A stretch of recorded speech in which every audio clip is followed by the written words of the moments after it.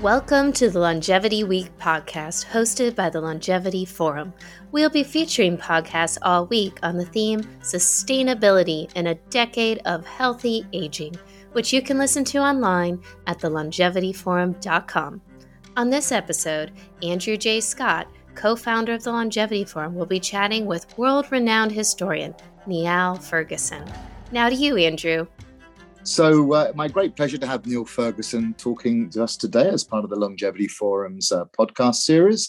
Niall is well known for multiple activities and affiliations and works, but he's currently the Milbank Family Senior Fellow at the Hoover Institute, Stanford, and the author of his most recent book, Doom, the Politics of Catastrophe. Niall, welcome.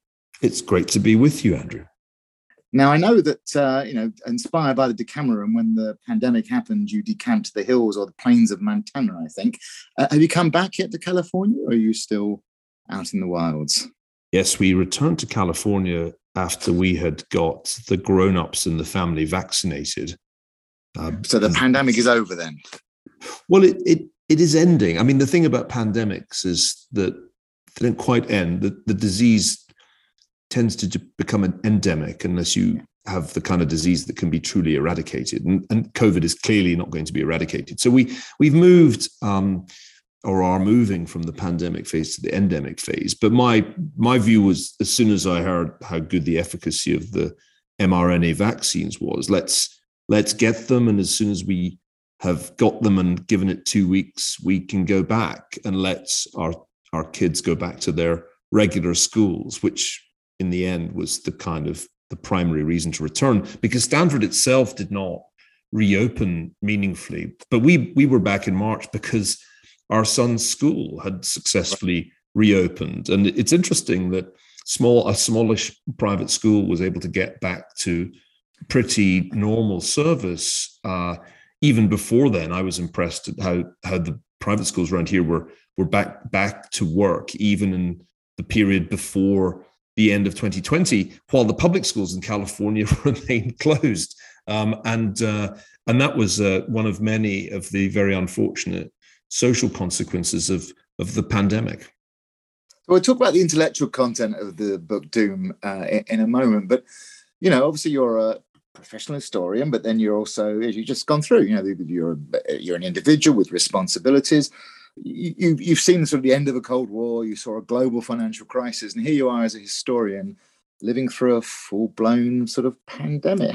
How did that feel, living through it as a historian? Well, history happens. It didn't end in 1989, and have grown accustomed to telling people who aren't that interested in history, well, you may not be interested in history, but history is interested in you. Things will happen that lie outside your own experience. And that has been the case really throughout my adult life and my life as a writer. The fall of the Berlin Wall was something that happened when I was writing about Eastern Europe. I had the unfortunate experience of writing a piece in the summer of 1989 with the proposed heading, "The Berlin Wall is Crumbling." The piece got spiked by the then editor of the Daily Mail. And so I never got to claim my prophet prize. Then I had a kind of similar experience with the aftermath of 9/11. I moved to the US and started working there shortly after 9/11, partly because of 9/11. And I wrote a bunch of books about empire in which I argued that it was highly unlikely that the United States would make a success of its quasi-imperial efforts in Afghanistan and Iraq. Then after that, I got interested in the possibility of a financial crisis, was hanging around on Wall Street, seeing the kind of trouble brewing in 2006-07. So the ascent of money came out of that. I've spent most of the last 20 years really, or even 40 years would be more honest, looking at history and the present and trying to use history to help me think about the present and plausible futures. And that's really what I do, which is different from what most academic historians do, as you know, because most academic historians think you should never go anywhere near the present, much less plausible futures. Yeah, and of course, thinking of that record of the issues you were looking at, I note with some dread, perhaps even doom, that the book talks about China and the US. But let's move on. So the the book, it's this extraordinary, broad and fascinating cover of sort of a general approach to think about catastrophes, their origins and their impact, why they are hard to predict and why we're doing an even worse job of predicting them, the difficulties of responding. And of course, as the title wonderfully suggests, it's very much looking at some of the darker sides of history, although there was a streak of optimism at the end where I noticed you think that an alien invasion isn't that likely. But you do say that pandemics are like wars and financial crisis. They're the great interruptions of history. And I just wonder how you sort of felt about COVID, both in the book and subsequent, because of course the book was finished before the wide sweeping progress of the vaccines. The interruption that COVID has caused, do you think it's a pause? Do you think it's an acceleration, or is it a sort of redirection of trends and things? Well, that's a great question, Andrew. Taking a step back, I wanted to write a book about disasters and indeed dystopias. Before COVID struck, I was plotting that kind of a book, because ultimately a lot of history is one disaster after another. Historians are not known for the books they write about the periods of tranquility. We're drawn to wars, we're drawn to some extent also to plagues.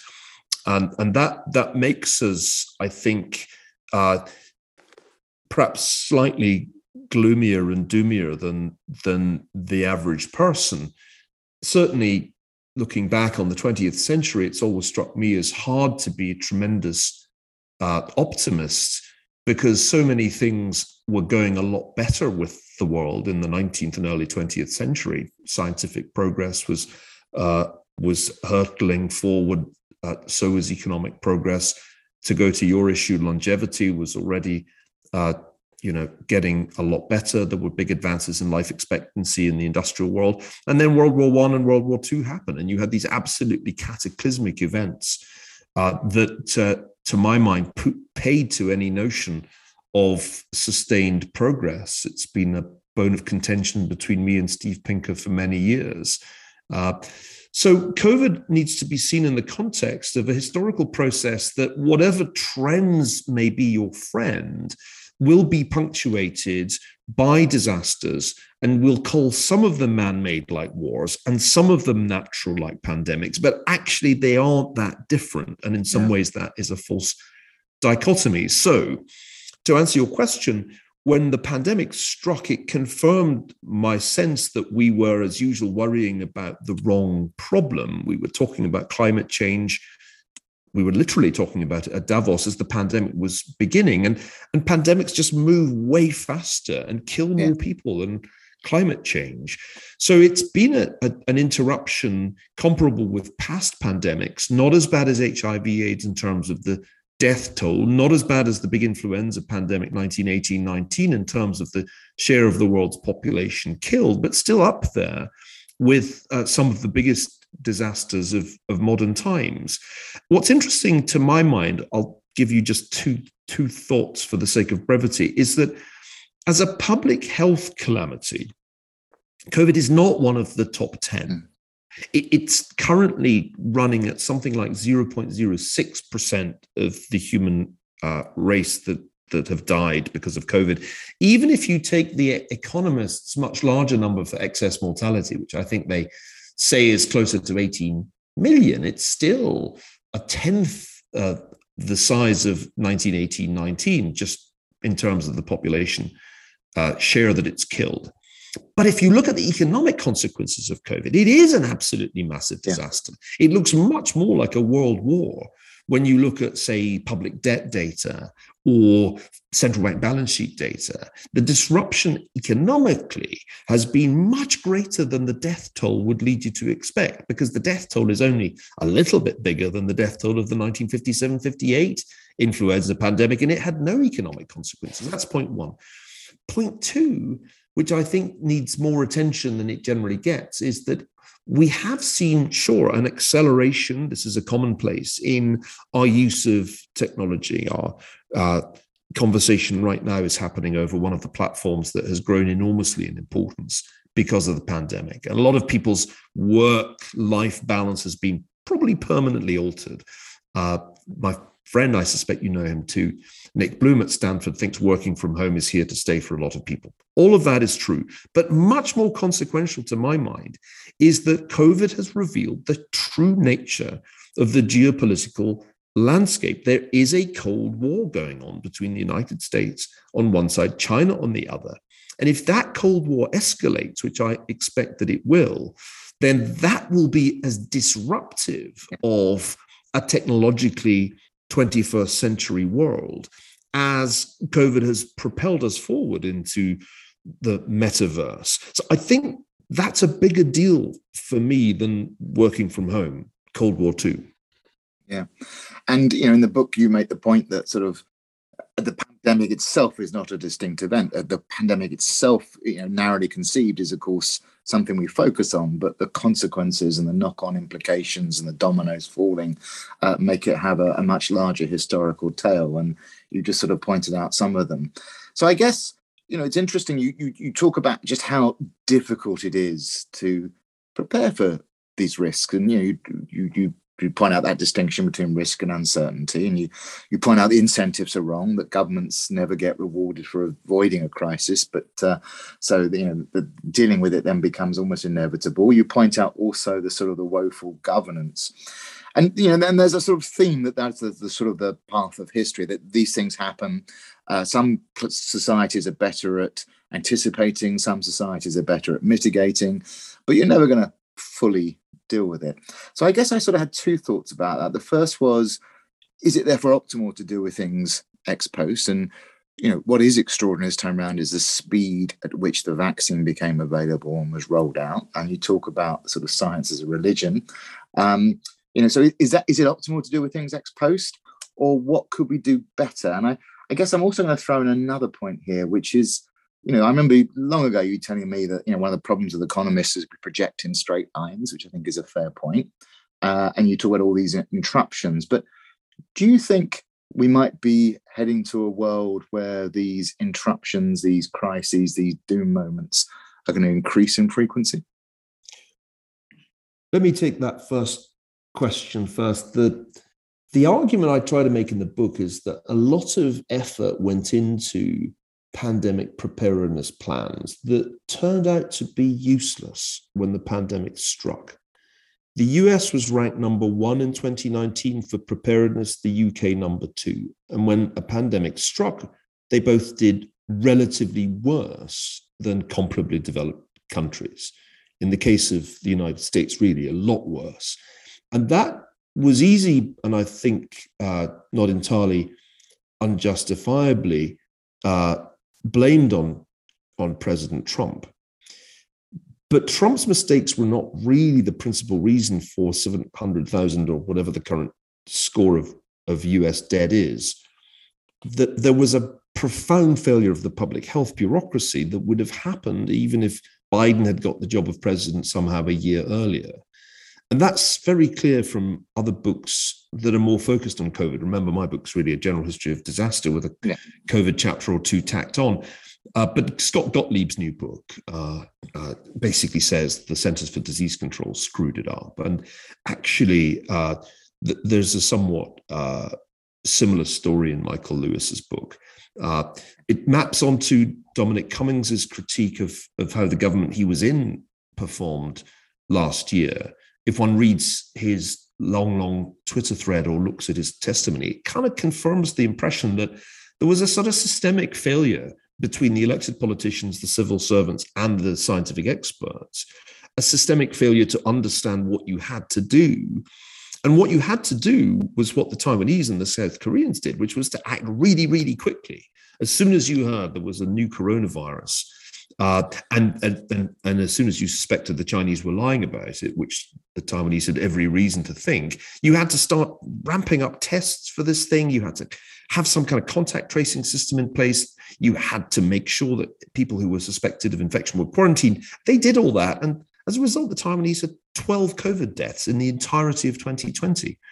So I think the lesson of 2020 is that our public health bureaucracies were prepared for the wrong kind of disaster. And that's not good enough. It means that you've wasted an enormous amount of time on pseudo preparedness. My argument in the book is that it's more important to turn on a dime, to be really quick to react, than it is to have some very elaborate plan in place. Mind you, to be fair, the Taiwanese did have a plan, but they just executed it with great speed. And it was a plan that had learnt the lessons of SARS, which I think most Western health bureaucracies totally failed to do. Second point, I think that a conventional view based partly on climate science is that we're going to get more disasters. And that has some, I think, foundation, although there's a lot of somewhat deceptive and incorrect inference going on that point. For example, it is not the case that hurricanes are growing more frequent in the Atlantic. Actually, the opposite is true. So one has to be a little careful here.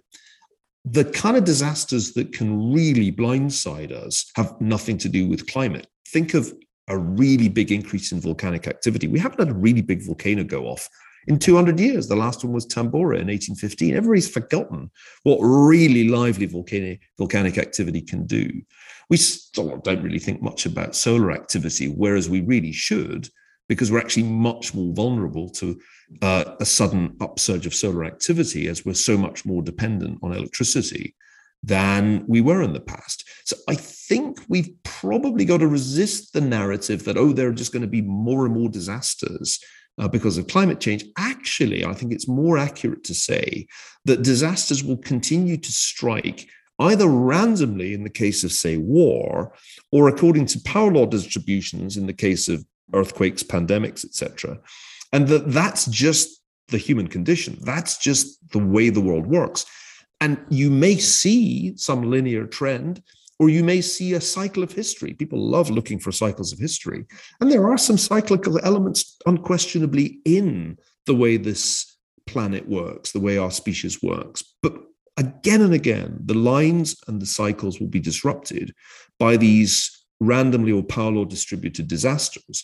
And we're just really bad at thinking about that, even although we are so much more scientifically knowledgeable than previous generations. It looks like we still basically suck at dealing with these randomly or power law distributed disasters.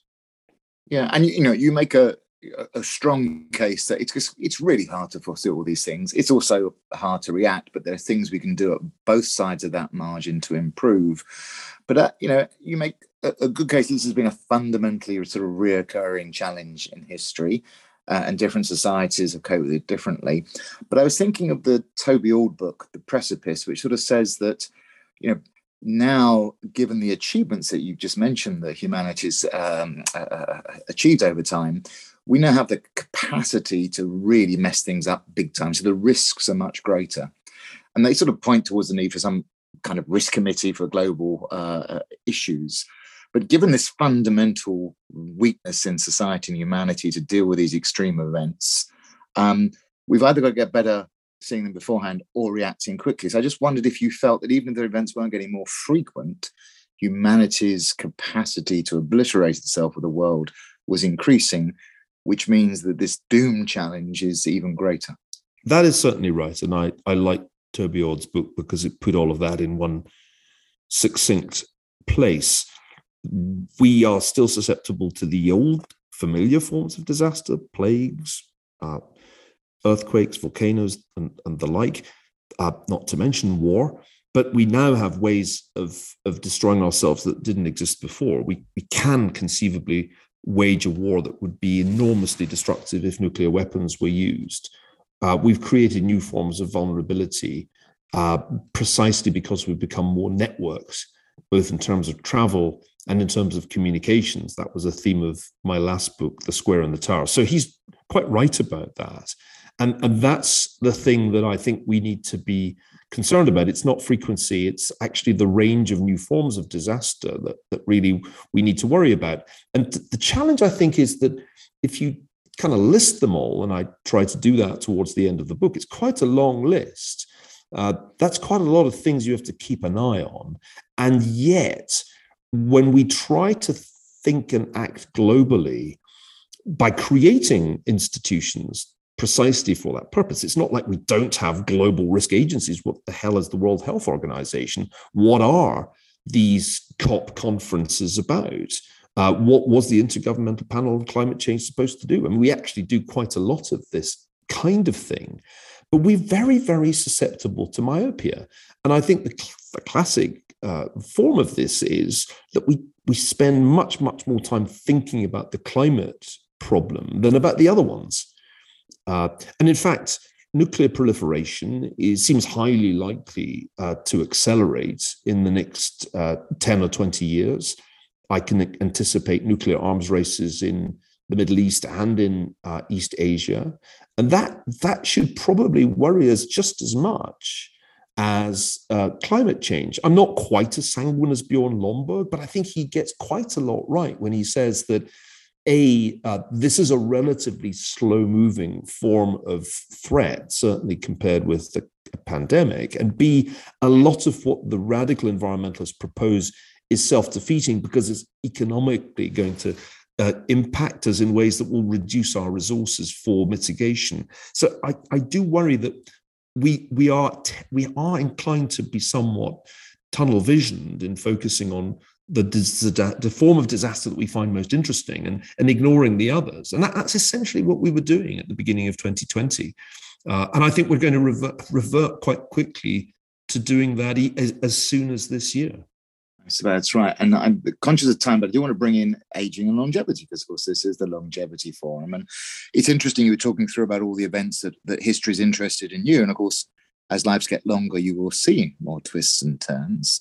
It also should encourage a longer term horizon. I think it's in The Leopard where the Count says, I only care for those I will meet.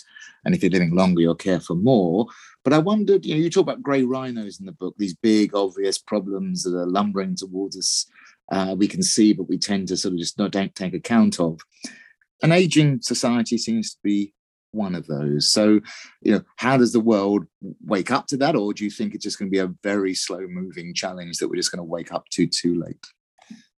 One of the possibilities that occurred to me at the beginning of the pandemic was that perhaps nature had decided to address the problem of a graying or aging planet with a carefully designed disease that picked off the elderly.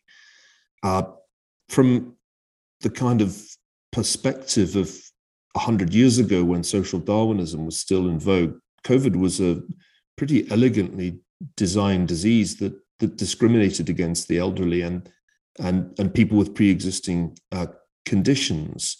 Most pandemics don't do that. Most pandemics go after the very young as well as the very old, and some pandemics go after people in the prime of life. But COVID was sort of ageist, and of course, it actually just hasn't killed that larger share of the world's population, as I mentioned earlier, and therefore it's really barely a dent in the kind of demographic trends. Far more important, in fact, than COVID is the very low birth rate that we see in China, or for that matter, in other Asian countries like South Korea. We can imagine a scenario in which the Chinese population could fall by half between now and the end of the century, 50%. That's the sort of worst case scenario of the UN population projections.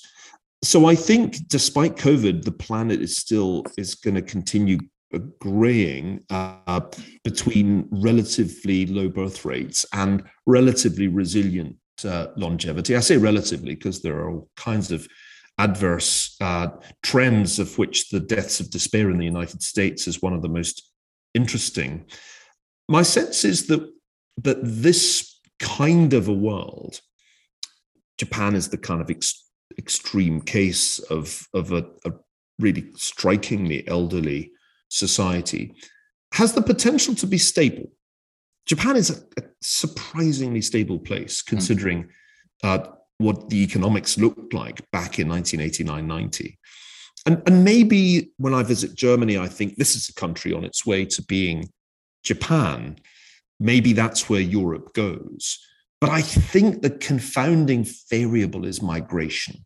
And the fact that Japan has essentially aged with minimal migration, while Europe is going to age with a lot more, especially if if climate change drives a really large number of people northwards and westwards towards Europe, then I think that is going to be the great problem. My final observation, given that time is running out on us, is that for about 20 years, I've said that politics would cease to be about class, about distribution between income or wealth segments of the population, and would become about generational conflict. I mean, that has become more and more apparent. And I first wrote it 20 years ago in a book called The Cash Nexus. And when you get a kind of overlay of ethnic difference on top of generational division, you get potentially a very, very volatile kind of politics. And that's where I think we are probably heading. Yeah, I hope you're wrong. I mean, I think the whole generation stuff is very dangerous and easy to misconceive, but that's a conversation for another time. I mean, clearly COVID has shown as a viral form of aging just how vulnerable we are with so many older people, that you cannot have a healthy economy without a healthy population. So I'm rather hoping that a healthy longevity will be one of the key things to emerge from this as a public priority. But thank you, Niall. Thank you for the book. Thank you for the conversation. And thank you for explaining doom and its implications. Thank you very much. Thanks, Andrew. And I'm striving for healthy longevity, but I come from the part of the UK which has the worst numbers on longevity still, namely Glasgow and its environs. So the odds are against me, I'm afraid. Well, I see what we can do. I mean, you mentioned deaths of despair. Given the resources we've put into trying to save lives through COVID, let's hope we can do the same to tackle those inequalities. Thank you, Niall. I'm into that. Thanks, Andrew. This broadcast has been brought to you by the Longevity Forum as part of Longevity Week 2021. We are very grateful to our sponsors, Juvenescence and Burnbrae. For more podcasts, visit our website, thelongevityforum.com, or follow us on Twitter, longevity_forum.